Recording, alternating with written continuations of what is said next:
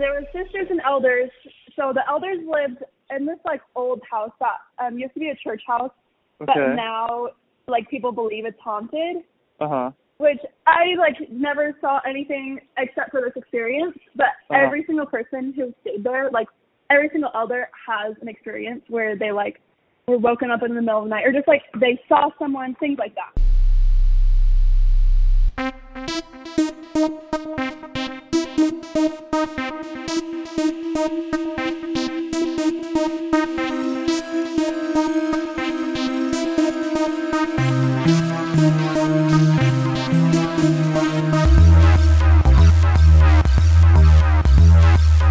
I remember one time in the missionary training center, we had some sort of teaching activity on a Sunday where we were supposed to share why we believed, referring of course to the church and God and whatever else goes along with that.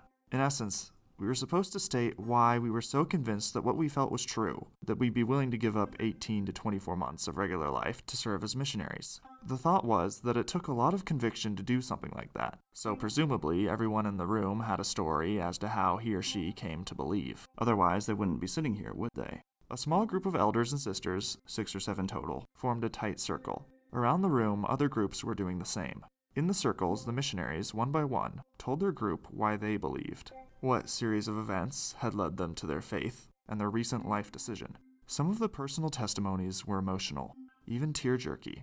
All were about uplifting spiritual experiences and the goodness of God and the church. And then it was my turn. I didn't have anything profound to say. I'd grown up in the church and from a young age lived with the expectation that someday I'd serve a mission, whether or not I had some great religious epiphany in between. And certainly I had had nothing of the sort. But not nothing completely. I had a basis for my faith, just like everyone else. It just wasn't like everyone else's.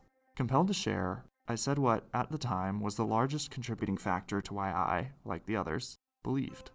I once heard a scary story from a credible source.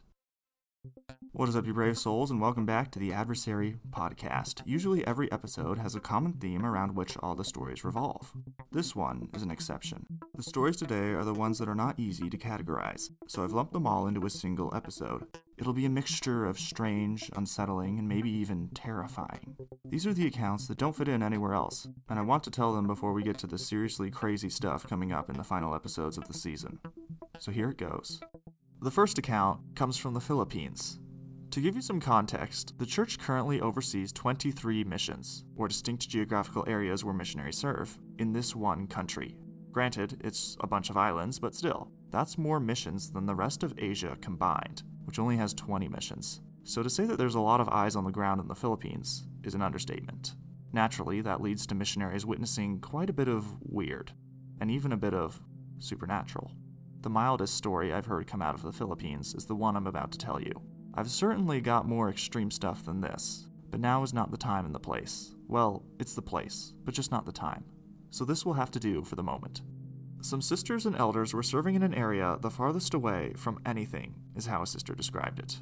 The sisters lived in a normal apartment, but the elders lived in this old house that apparently used to be some sort of church or meeting house, but was now rumored by the locals to be haunted.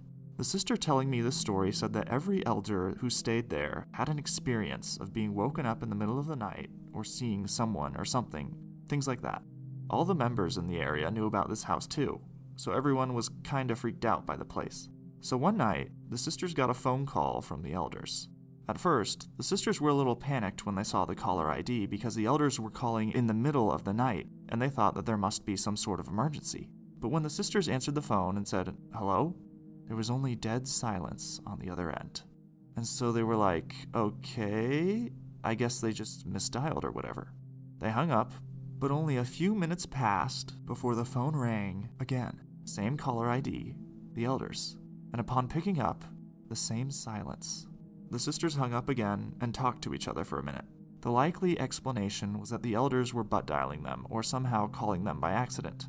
The sisters thought that if they called the elders back, the elders would hear their phone ringing and answer it. So the sisters called, and 2 rings later, the call went through, and someone picked up. But it was just silence again. And for the sisters, this whole thing was super bizarre. Not because there was no one on the other end, but because, according to the sister, the Philippines is never silent. There was no background noise coming from the other phone. No cars, no fan, nothing. Now the sisters were freaked out, so they turned off the phone and went back to bed.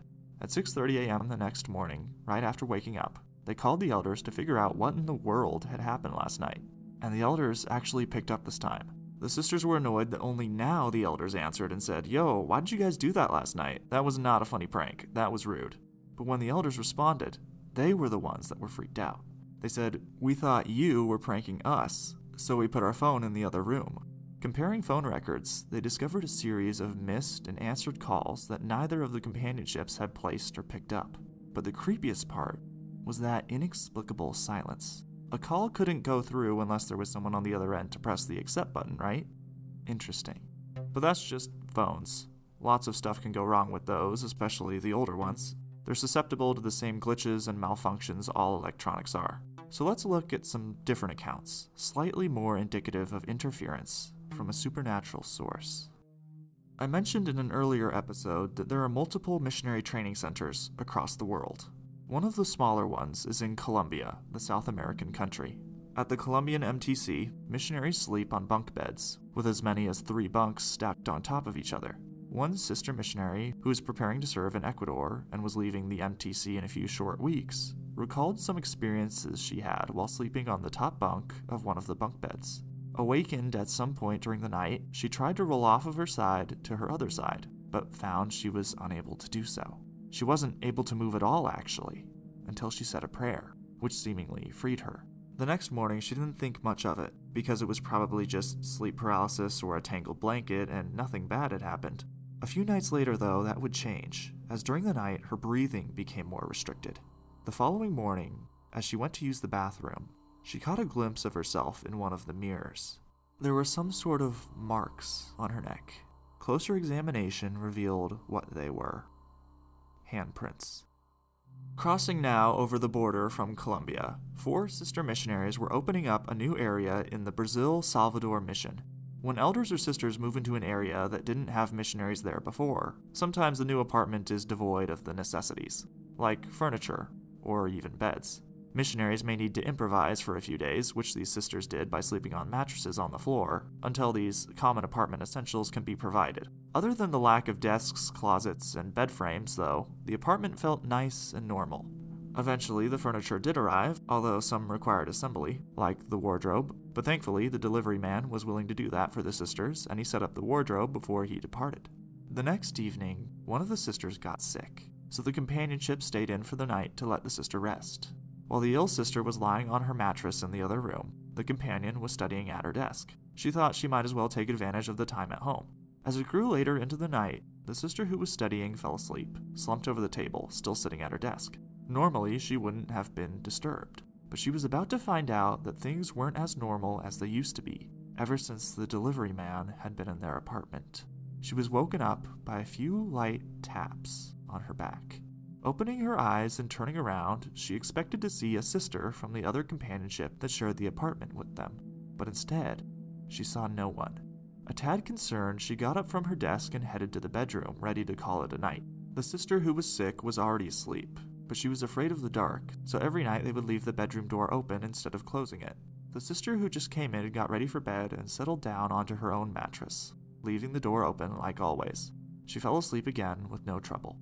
But midway through the night, at around 2 a.m., she was suddenly awake.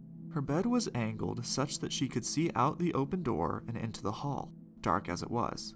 She watched as something in the hall went past the door. Just one of the other sisters going to the bathroom, was the thought that came to her first.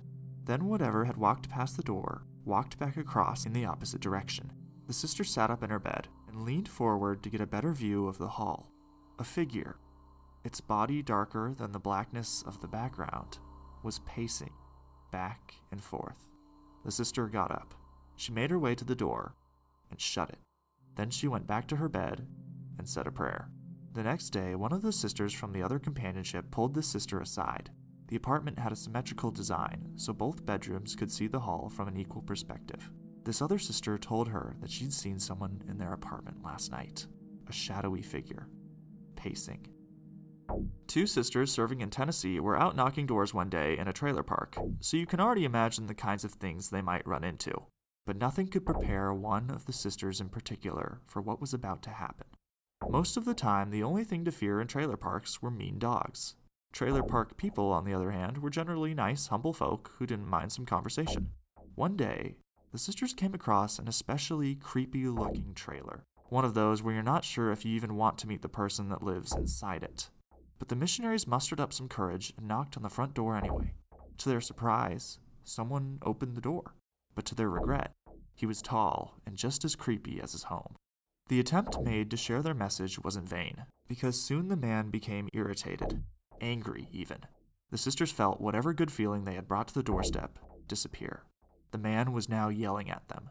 Leaving was suddenly the top priority, and they tried to break off the conversation. But then the man got quiet. He looked one of the sisters dead in the eye and said, "I know your name." And then he said her first name. It was the only name not displayed on her name tag. But he knew it.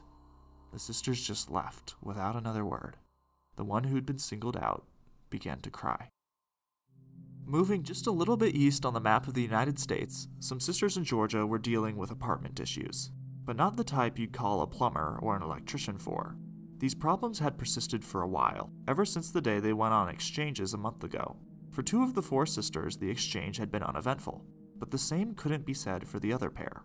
At some point during the day, one companionship had traveled to the home of a person they were teaching. This wasn't a regularly scheduled visit, however. This was an emergency. This person had called and asked for a blessing to be performed on his home. The reason was obvious. The sisters and some members of the ward got to the house and blessed it, without incident. After the blessing, a member drove the sisters back to their apartment. And that's when the trouble had started. At first, it was little things, noticeable but attributable to human error or accident. But gradually, it became clear that something else was going on, as conditions inside the apartment worsened over time. The sisters just put up with it, though, until one day, when they learned how unwise that decision was. Coming home after a day of being outside, the sisters were walking through the doorway of their apartment, when one of them was pushed. The push sent her reeling backwards out the door. She caught a quick look at what had delivered it, a black, shadowy figure.